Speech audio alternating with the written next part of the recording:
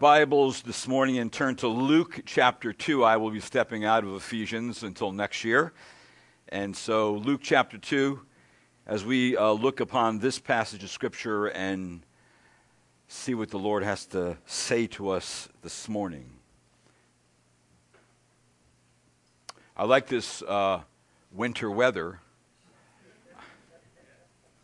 I thought I was in another state when I walked out the door this morning. Anyway, the way it was so cold last week. Anyway, I kind of like it. And, well, it's wintertime. Let's pray. Lord, thank you for the Word of God. Thank you for your people. And thank you, Lord, for this season.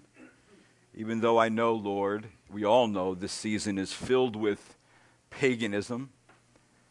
It is filled with things that have nothing to do with the truth of why we celebrate it. And Lord, in any way, your people celebrate this truth every day of the year. And so we thank you for sending your Son. We thank you, Lord, for the goodness that you've shown to humanity by sending the greatest gift we could ever have and the greatest gift you could ever give. Thank you, Father, that you are a giving God. I pray that we would be a giving people. But I pray, Lord, that we would also learn to receive, especially receive the truth of the Word of God. For it is a gift to us, to our ears, to our mind, to our souls. And I pray, Lord Jesus, you would transform us by it, as you promised you will and would. And I just ask you, Lord, today you would do the same and encourage us by what is written therein. And I pray in Christ's name, amen. Luke chapter 2 is about seeing in the salvation of God. If someone could see the salvation of God, what would it look like? Or better, whom would it look like? Well, if you put your eyes on Luke chapter 2, verse number 30, you will find the answer. And if you notice what it says, for my eyes have seen your salvation. Now, we already know from the context it is talking about Jesus Christ in this passage of Scripture. So how a person thinks and speaks and reacts to what God has revealed in His Word is vitally important, especially what a person says concerning Jesus. That is about who Jesus is in his character and in his mission. When Scripture gives us a glimpse into people, especially people who remain faithful to God's Word, and their faithfulness to the Word of God produces within them an expectation about what God is going to do, we have to take notice of a person like that. There was such a man in our context in Scripture here, who was waiting for God's next move. Matter of fact, his life and his death depended on it. His name was Simeon. And as far as I know, nothing is known of Simeon beyond what is stated in this passage of Scripture. But what is recorded about Simeon tells volumes about his life and about his heart and about his passion. Simeon informs us of some of the most marvelous news concerning Christ, the Messiah, and also the historical and prophetical events of that time. Now, what this man waited for was what he understood the prophets had said would come about long ages before. In fact, some 1,200 years before he ever lived. His testimony is based on the Word of God already recorded in God's plan. In the opening verses of this section, verse 22 to 24, it speaks of combining two ordinances or two observances that the Jews were to do once they had a baby. And if you notice in verse number 22 of Luke chapter 2, this is what it says. And when the days for their purification, according to the law of Moses, were complete, they brought him up to Jerusalem to present him to the Lord. So the first thing they would do is present a baby, a firstborn male, to the Lord. That was what a Jew was supposed to do. And then in verse number 23, it says, as it is written in the law of the Lord, every firstborn male that opens the womb shall be called holy to the Lord. And then verse 24, and then to offer sacrifice according to what was said in the law of the Lord, a pair of turtle doves or 2 young pigeons. So they were to offer up a sacrifice too. Now, in this passage of Scripture, it actually tells us here, without telling us, that Mary and Joseph were poor. Well, how do I know that? Well, if you notice, the offering they were supposed to give was a lamb. But here it says a pair of turtle doves and 2 young pigeons. Well, let's just go back to Leviticus real quick and just check on this for a minute and look at Leviticus chapter 12 and verse number 8, where it tells us there what a person was supposed to do if they couldn't afford a lamb. In Leviticus 12 and verse number 8, it says, but if she cannot afford a lamb, then she shall take 2 turtle doves and 2 young pigeons, the one for a burnt offering and the other for a sin offering, and the priest shall make atonement for her, and she shall be clean. So there in that passage of Scripture, it's telling us that Mary and Joseph were coming to offer up the purification of their situation in having a male child, and then their offering was to be an offering out of their poverty, that they could not afford a lamb. They had to use something that was in their category of what they can offer to the Lord, and that's what they did. So see, the first requires that every firstborn son be presented to the Lord as belonging to him in some special sense, namely to be a priest of the Lord.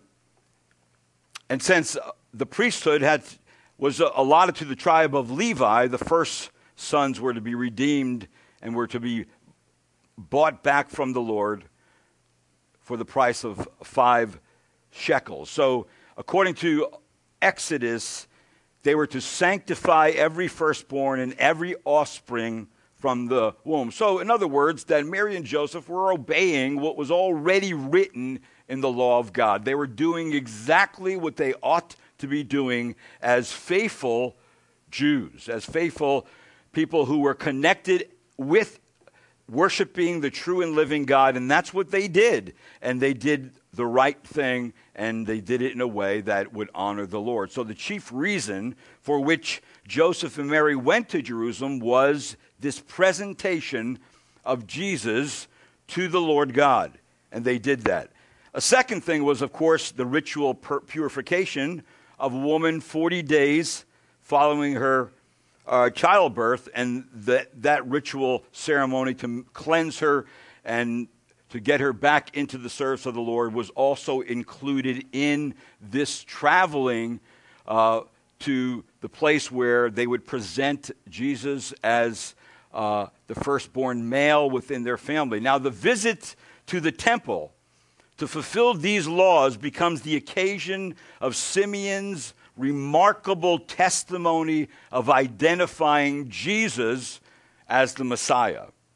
In fact, we'll see in the context, Simeon's prophetic expectation of Christ, which really was produced by the Word of God that he already knew. Secondly, Simeon's pointed explanation of Christ's mission when he would come to earth, which, of course, the Word of God always gives us explanation on what is taking place.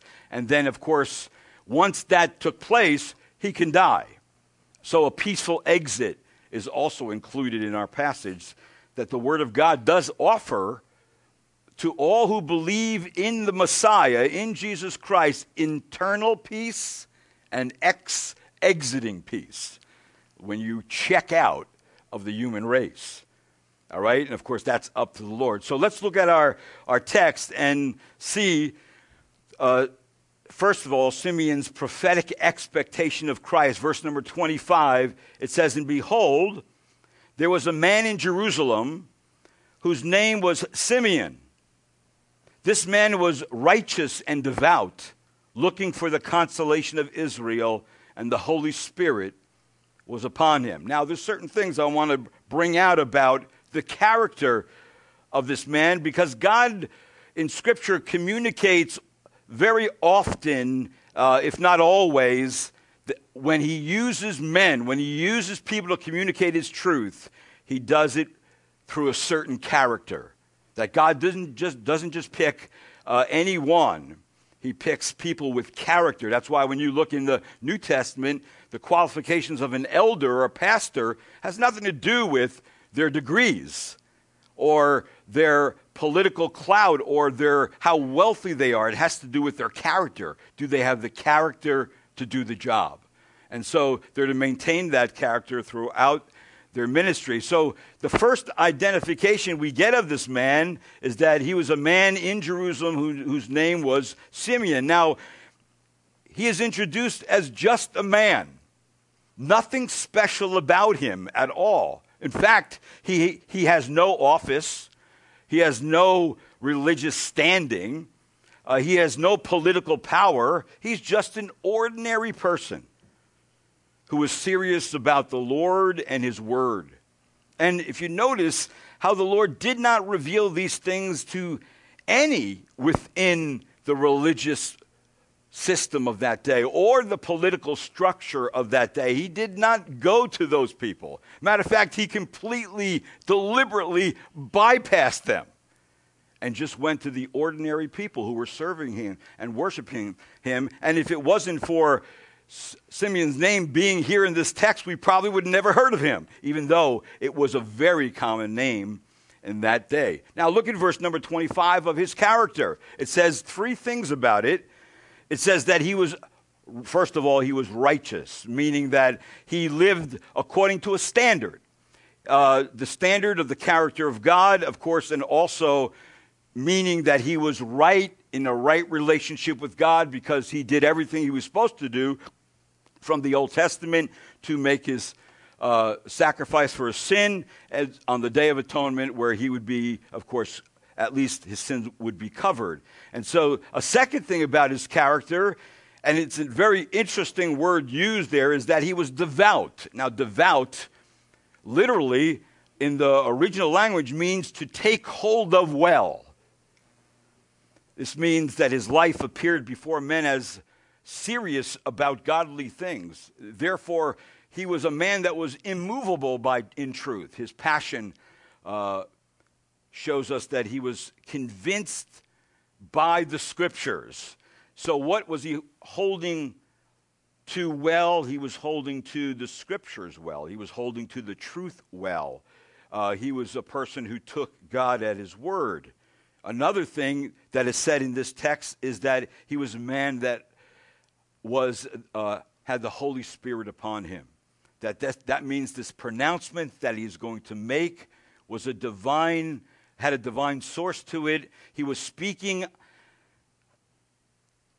He was not speaking on his own. He was speaking for God based on already revealed truth.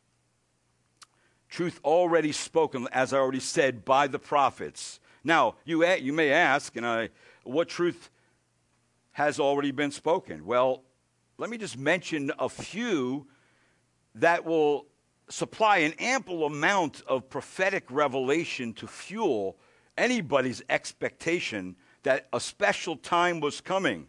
All right, just in your own mind, if you go back 1,200 years, there was a passage of Scripture in Genesis chapter 3 where it says this, that God said to the serpent, "I will put enmity between you and the woman, and between your offspring and hers.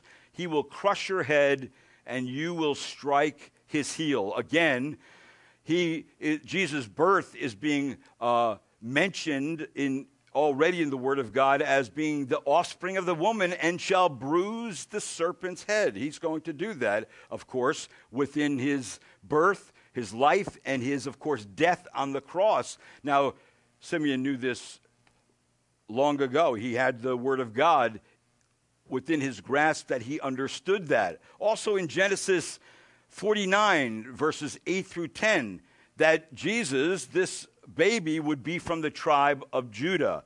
Judah, your brother, will praise you, it says. The scepter will not depart from Judah, nor the ruler's staff from between his feet, until he comes to whom it belongs, and the obedience of the nations is his. And then in Micah, 500 years before Jesus was born, he would be born in Bethlehem. But you, it says in Scripture, Bethlehem, Ephratah, through you, though you are small among the clans of Judah, out of you will come for me one who is ruler over Israel, whose origins are from old and from ancient times. So in the Word of God, it tells us, and he knew and had ample information that there would be a special time that would be coming, and that this babe would be born king in the line of David. In Isaiah 9, he will reign on David's throne and over his kingdom. And then he will be born a child. In Isaiah 9 again, he will be called, it says there that he would, for unto us a child is born, unto us a son is given. He will be called Wonderful Counselor, Mighty God. And so he would also be born of a virgin. Now that's a tough one for people. I heard the other day, listening to the radio, a person who was reading the Bible, not knowingly being a believer, but interested in Scripture. And he says that there's one thing I can't get about this season, and that's the virgin birth. And he says, that's impossible. And I says, exactly. Because if it was doable, it wouldn't be God. The virgin birth means God was involved, and that man couldn't mess it up. See, so he really was saying, in a sense, the truth.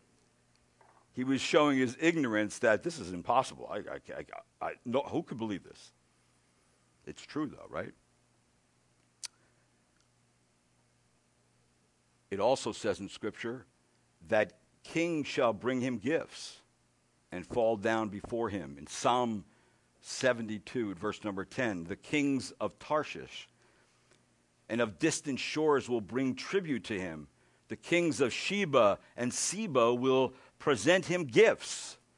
So, in other words, the prophets had laid down specific details about the timing, about the virgin birth, about a babe, about a place where he would be born, and Simeon was right on board.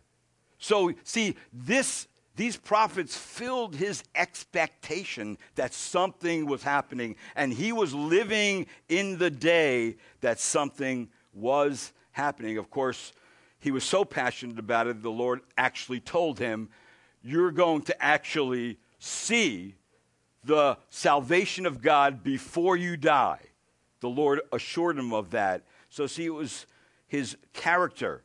He was righteous and devout. The Holy Spirit was upon him, and he was in the Word of God. He knew things that were being said in the Word of God, that he would be born of the seed of Abraham, that he would be born of the seed of Isaac, that he would be of the seed of Jacob. He would be also the firstborn son sacrificed. And of course, it goes on and on in the Old Testament. If I were to go through all the Old Testament prophecies about Jesus, we would have to be here for a while, and I know that you don't want to do that right now. See, but so he had ample amount of Scripture to fuel his passion. And what was his passion? Look at verse number 25 of Luke chapter 2. His passion was this: looking for the consolation of Israel. So he was looking for something specific. This is what he was passionate about. He was expecting something from God. all the translations use this word consolation. I thought one would pick out another one because consolation also means encouragement. It also means to help. It means also to comfort. And probably comfort would be the closest one that could come to this particular word.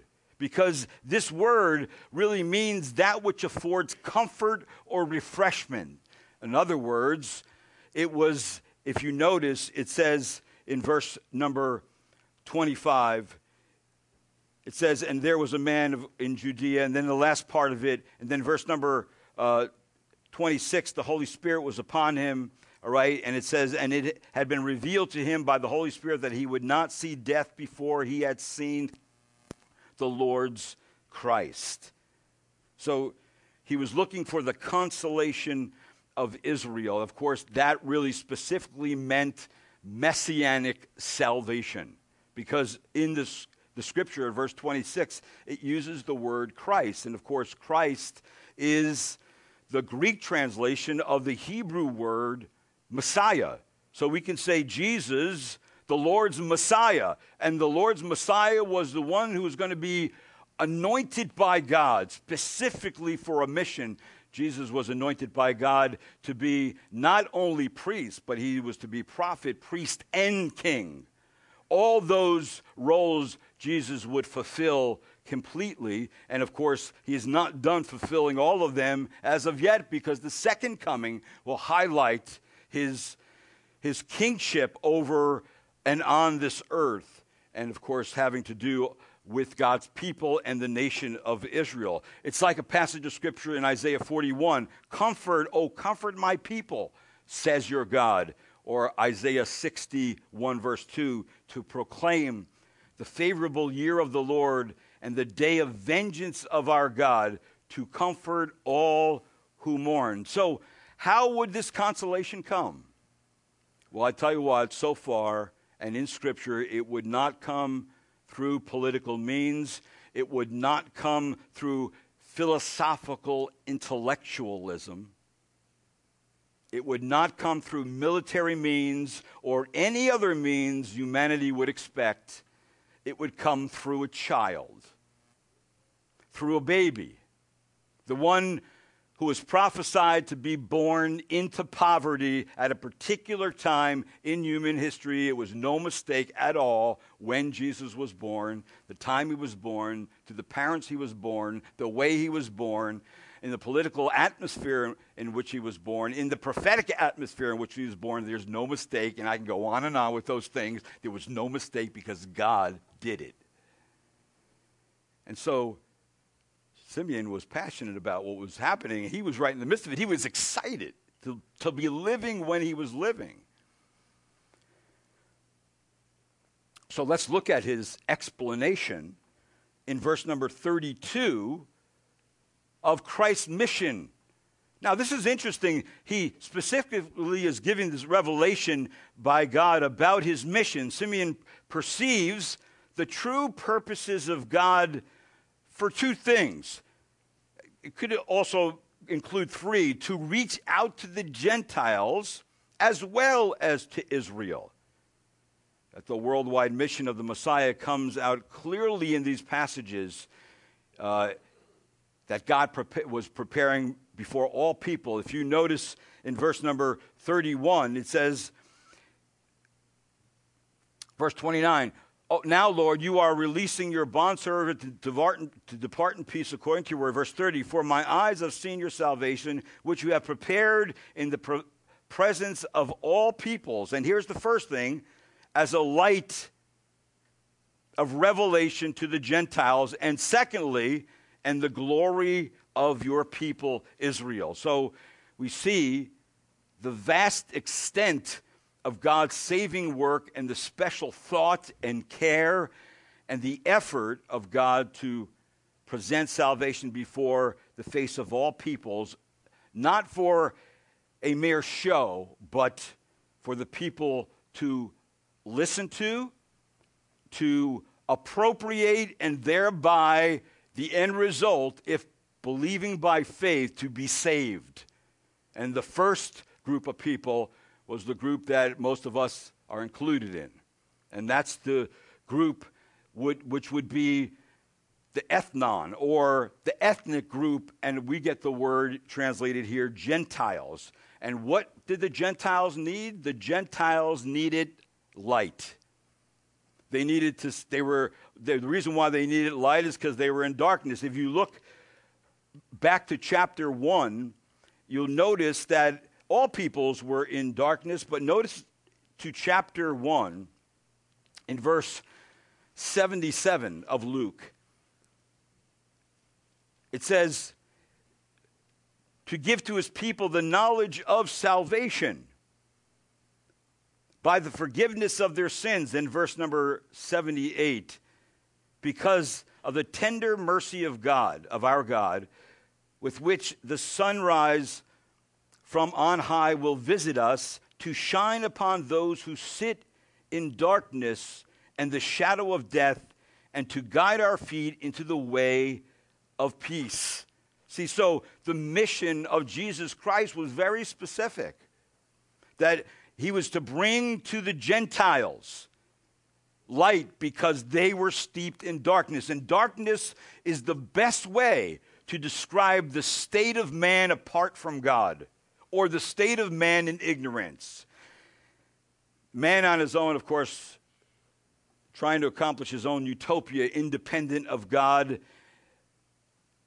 only leads to a place where actually they're heading straight to hell on a grease slide, and they don't even know it. See, among mankind, there's really no stability. There's really no real lasting answers. Hope is in short supply amongst humanity.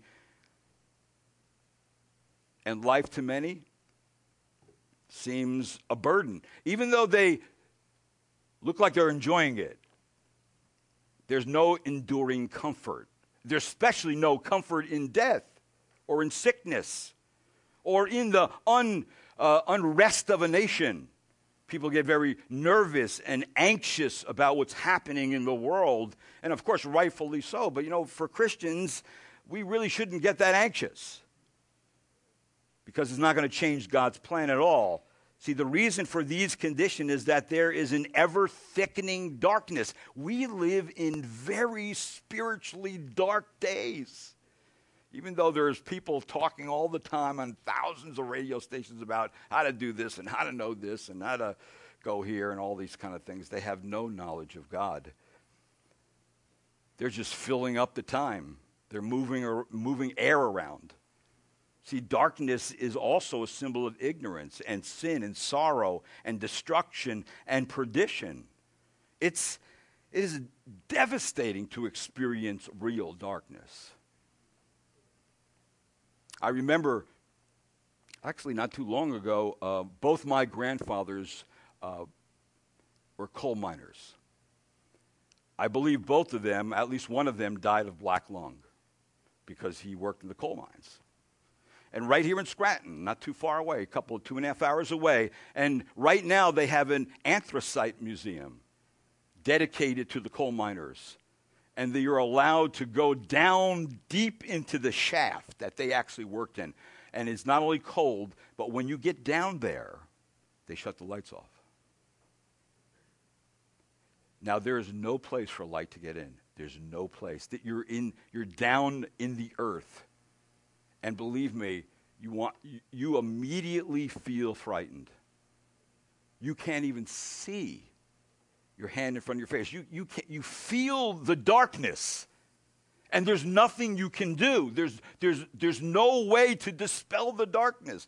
Of course, if you had a flashlight, but that would be one way. But there's no flashlight spiritually. The flashlight is the Word of God. It's more like a spotlight, right? That's what the Word, and if the Word of God doesn't penetrate into the darkness and deadness of the human heart, there is no hope. So here the darkness is ignorance about God. It's that dreadful lost condition of people. See, what this passage is saying is that the Gentiles are well settled in spiritual darkness. They are groping around, but not necessarily trying to find their way out of it. Jesus brings this up in the Gospel of John, where when he was talking to Nicodemus, he said, they're comfortable. They're comfortable in spiritual, ignorant darkness. And this is what Jesus says, and this is the judgment, that light is come into the world, and men love darkness rather than light, for their deeds were evil. For everyone who does evil hates the light and does not come to the light, lest his deeds should be exposed. But he who practices the truth comes to the light, and his deeds may be manifest as having been wrought in God. See, your deeds, when you come to the light of the gospel, are still manifest. All the wickedness and evil in your heart are brought to light.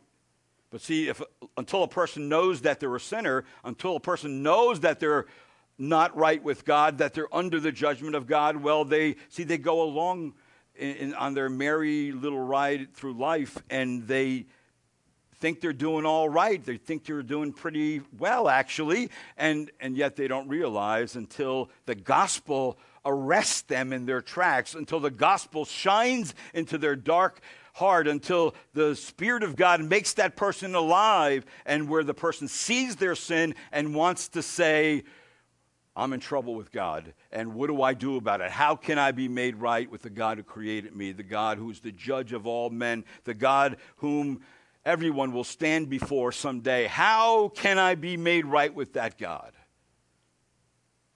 So here in Scripture is a greater and thicker darkness than natural darkness. That is the darkness and deadness of the human heart.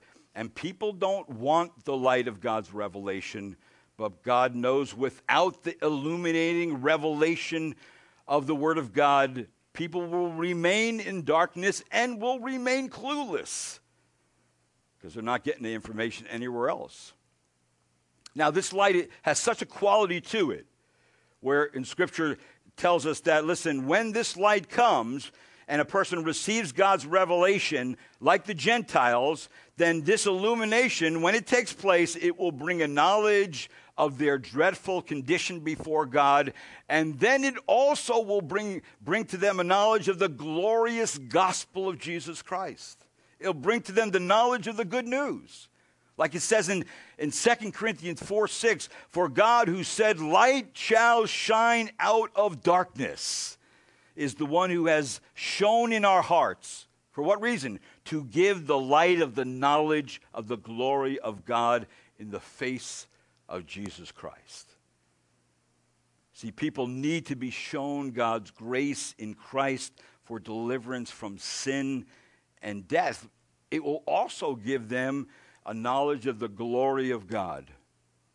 When they begin to understand the greatness of God. If you notice in the passage of Scripture I read in Luke chapter 1, it was because of the mercy of God that he comes to sinners. You remember the mercy of God? You know, God not giving something you deserve. Mercy is not God not giving something you deserve. And of course, what do you deserve? What do I deserve? I deserve judgment. And I deserve the condemnation of my own sin in hell. But because of God's mercy in the gospel, saying, listen, if you receive my gospel, you receive my mercy. That means I don't and won't give you what you deserve. And that will be transferred to his Son, who will take your deserving condemnation on his own body on the cross and finish it and pay it all so we can be set free. See, that is the gospel, and that is the good news. So the light that comes from the Word of God definitely includes that for the Gentiles and for all people. But if you notice specifically, there's a second purpose in our text that has to do specifically with Israel or with the Jews. It says in verse 32, it says, and the last part of the verse, and the glory of thy people Israel. That means the splendor, the honor, and the revealed presence of God that was promised to the people of Israel. Well, you know what? If you take your Bibles and turn to Romans chapter 9, just look at a few passages here in Romans 9 and verse number 35.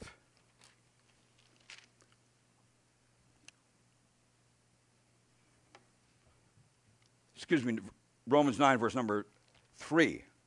There's not even 35 verses in there. See, if you're not turning through your Bibles, you'd never know that. Okay, verse number 3. It says, "For I could wish that I myself were accursed, separated from Christ for the sake of my brethren, my kinsmen, according to the flesh." Paul, of course, talking about his kinsmen, the Jews, him himself being a Jew. Verse number 4, "Who are Israelites, to whom belongs the adoption as sons, and the glory, and the covenants, and the giving of the law, and the temple service, and the promises, whose are the fathers, and from whom is the Christ, according to the flesh, who is over all, God blessed forever. Amen." He is saying specifically, listen, the glory that comes to Israel is going to specifically come through Christ. And remember, what did they already have? They already had the adoption promised to them. They already had the glory that God's presence was already in their midst in the Old Testament by the Shekinah, and that the covenants were given to them. It wasn't given to all the peoples of the world, just to them. And the giving of the law and to the temple service. And of course, ultimately, the promise of the fathers that the Messiah would come. That was all given to them. In fact, Isaiah 49:6 says it like this, and he says, "It is too small a thing that you should be my servant, to rise up the tribes of Jacob, and to restore and the preserved ones of Israel. I will also make you a light to the nations." Why would he make Israel a light to the nations? "So that my salvation may reach the end of the earth." Of course, they failed in that mission.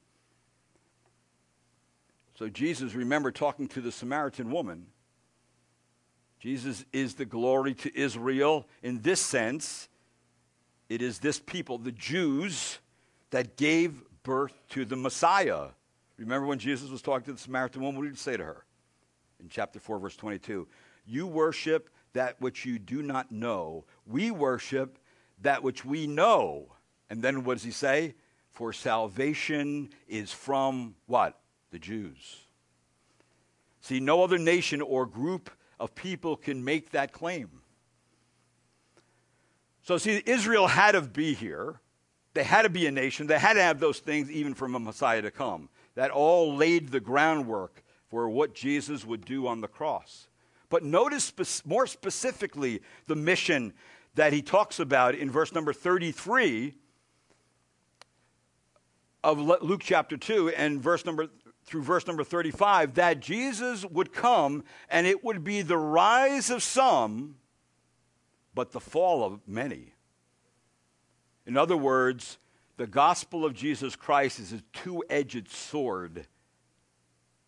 When it goes out, when it is proclaimed, when it is taught, when it comes out cutting both ways. It comes out cutting for salvation, and it comes out cutting for judgment. Both of those things are always happening when the gospel goes out. In fact, if you notice what it says in verse 33, it says, "And his father and his mother were amazed at the things which were being said about him. And Simeon blessed them and said to Mary his mother, Behold, this child is appointed for the fall and the rise of many in Israel, and for a sign to be opposed. And a sword will pierce even your own soul, to the end that thoughts from many hearts may be revealed." In other words, the double purpose is set by God here in Scripture. It is God's intention to set Jesus among Israel, that he shall cause many to fall and perish, and many to rise and be saved. Again, where does this come from, and where can we see it in Scripture? Well, we can see it in several places, because the prophetic revelation was also abundant on this particular point, having to do with Christ's life and ministry. In some 800 years before Jesus was born, in Psalm 69, it says, I am a stranger to my brothers and alien to my own mother's sons. And of course, in Psalm chapter 2, the rulers of the world will take counsel against him, where it says, why do the nations conspire and the peoples plot in vain? The kings of the earth take their stand, and the rulers gather together against the Lord and against his anointed one, the Messiah. It says in Psalm 18, he would be the rejected capstone. In Isaiah 55, he would call a people that would not be his people. And then a few passages I'd like you to turn to. Look at Isaiah chapter 8 and verse number 14.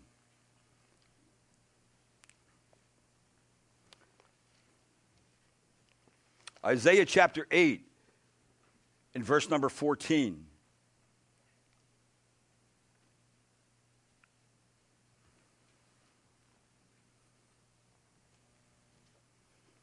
It says, then he shall become a sanctuary, but to both the house of Israel a stone to strike and a rock to stumble over, and a snare and a trap for the inhabitants of Jerusalem. Many will stumble over them, then they will fall and be broken.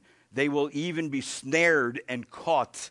Again, and then in Isaiah 42, verse number 6, just showing you that the gospel is also going to come to cause people to fall. Isaiah 46 and Isaiah 42, verse 6.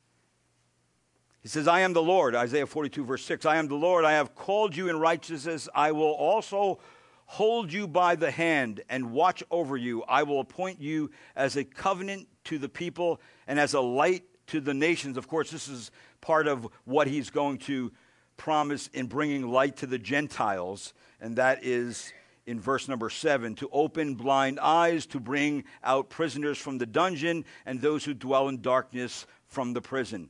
I am the Lord, that is my name. I will not give my glory to another, nor my praise to graven images.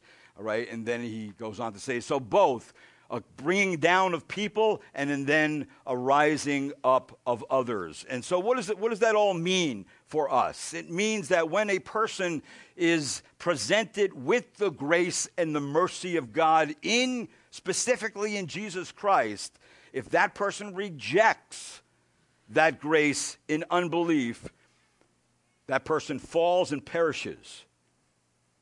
If that person receives God's grace, and God's grace wins him, he rises up from his sin and death, and of course ends up being raised up in spiritual resurrection.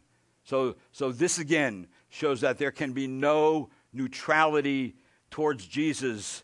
No one either surrenders or remains at war with him.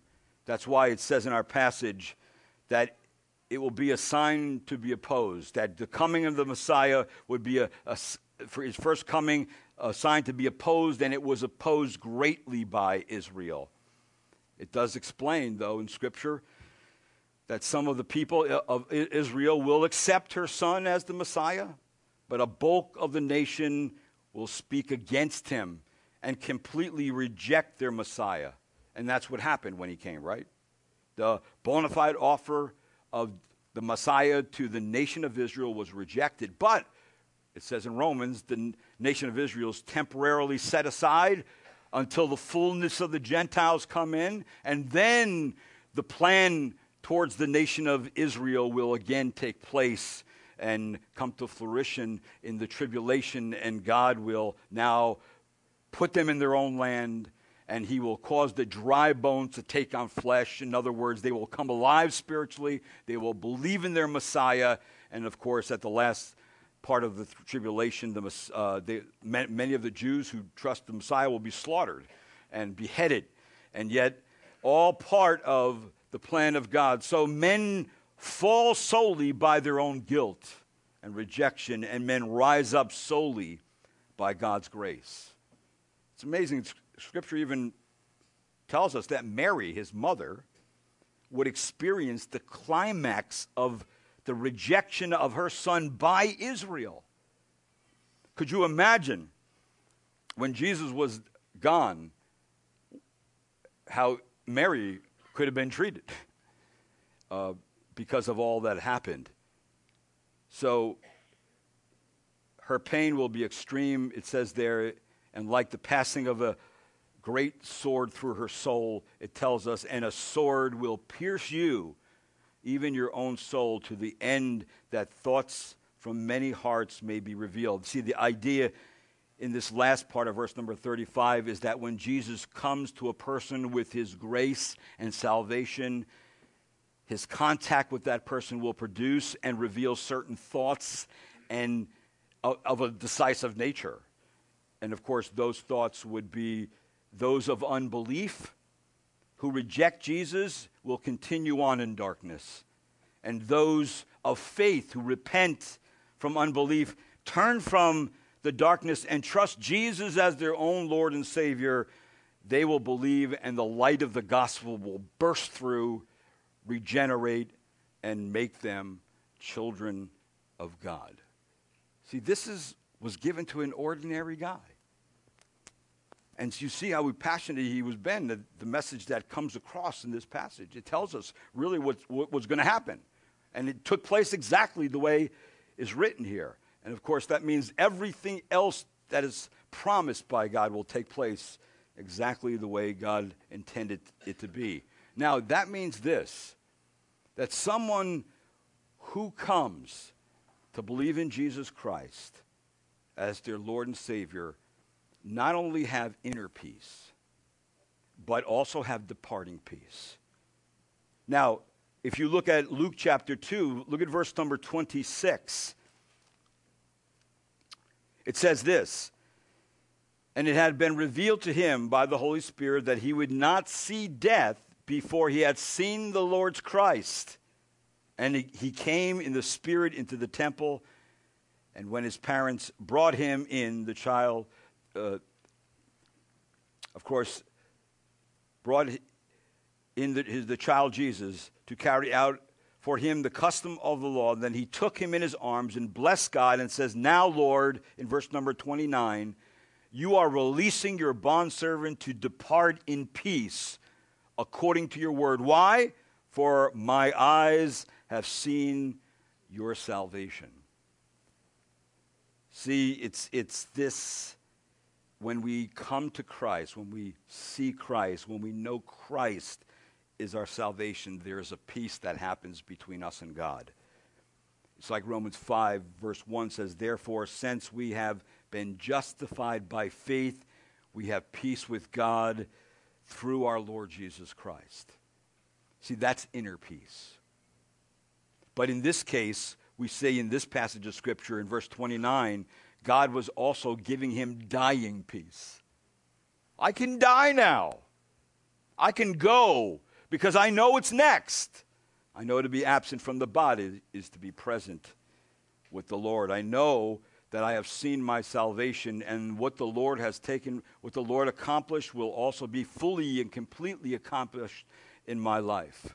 So see, departing this world in peace doesn't just mean in some general sense that a person puts things in order and made their peace with God, and so that they cleared their own conscience on their own terms and that they were ready to die. That's not what it means. See, our text makes it quite clear. His peace came because he saw the Lord's Christ. Because his eyes saw the Savior. Because his eyes saw his sin bearer.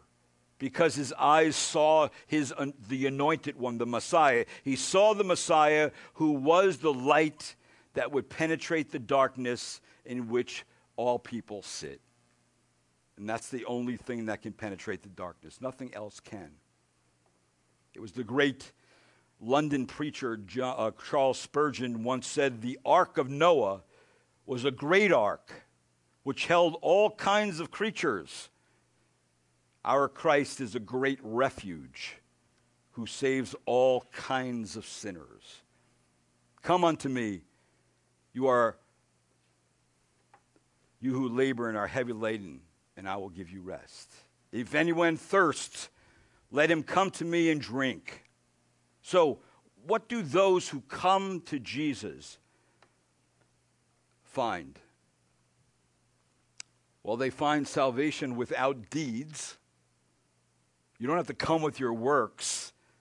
The Bible tells us Christ is the end of the law to everyone who believes. The sinless Son of God, Jesus Christ, came to earth as a man and kept every aspect of the law that God requires of mankind. We could never do that. Something we could never do. So works are not included. So salvation is without works. Salvation is also without deception. Confession is the evidence of belief, where it says in Romans, if you confess with your mouth the Lord Jesus and believe in your heart God raised him from the dead, you will be saved. And those who believe are declared righteous by God through believing in Jesus Christ, their substitute, their sin bearer, the one who took all their condemnation. So see, salvation is also without disappointment, without distinction. Romans again, all who come will be saved. For everyone who calls on the name of the Lord will be saved. There's no difference between Jew or Greek or any other man. That means that, listen, no ethnic or racial group is excluded from the gospel. For he says there's no distinction. For the same Lord is Lord of all, bestowing his riches on all who call on the name of the Lord. So in a very real sense, this message by Simeon is a message of the call of salvation. See, have you seen Jesus Christ? Have you believed him as your Lord and Savior? See, why is it possible for the Christian gospel to offer such hope?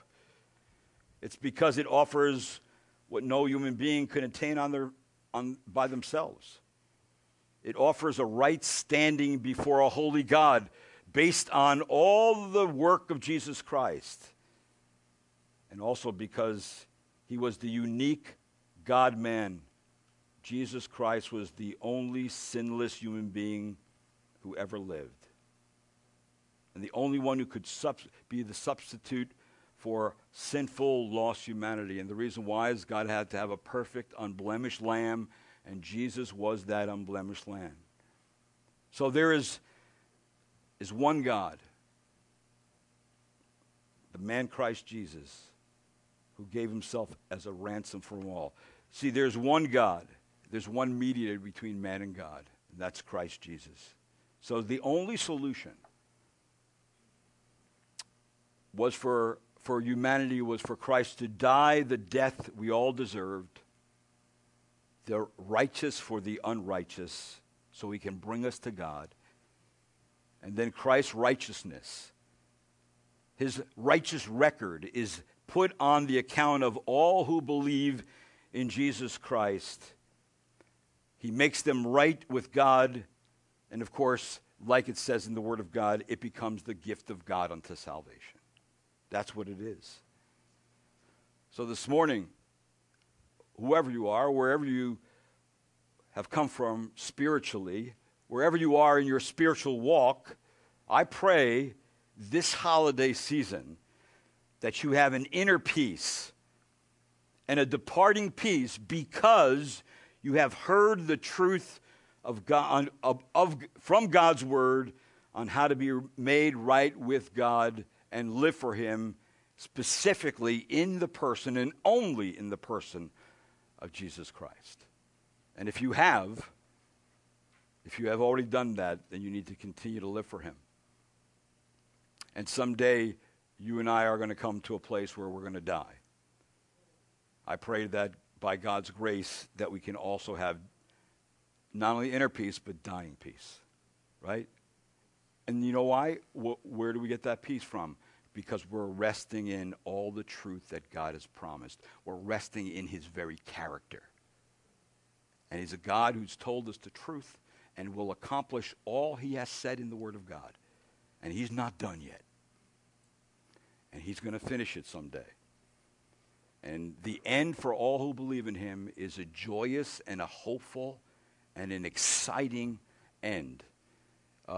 Actually, will be our beginning, because we're going to forget all these dreary times we have gone through on this earth and just live and worship him forever.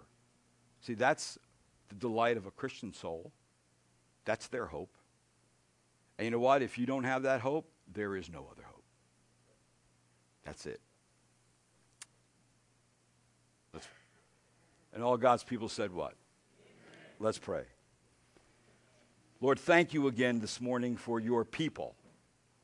Thank you, Lord, for the Word of God, for the gospel of Jesus Christ. Thank you, Lord, that it goes out to all peoples. And Lord, I pray that I know from the Word it accomplishes two things.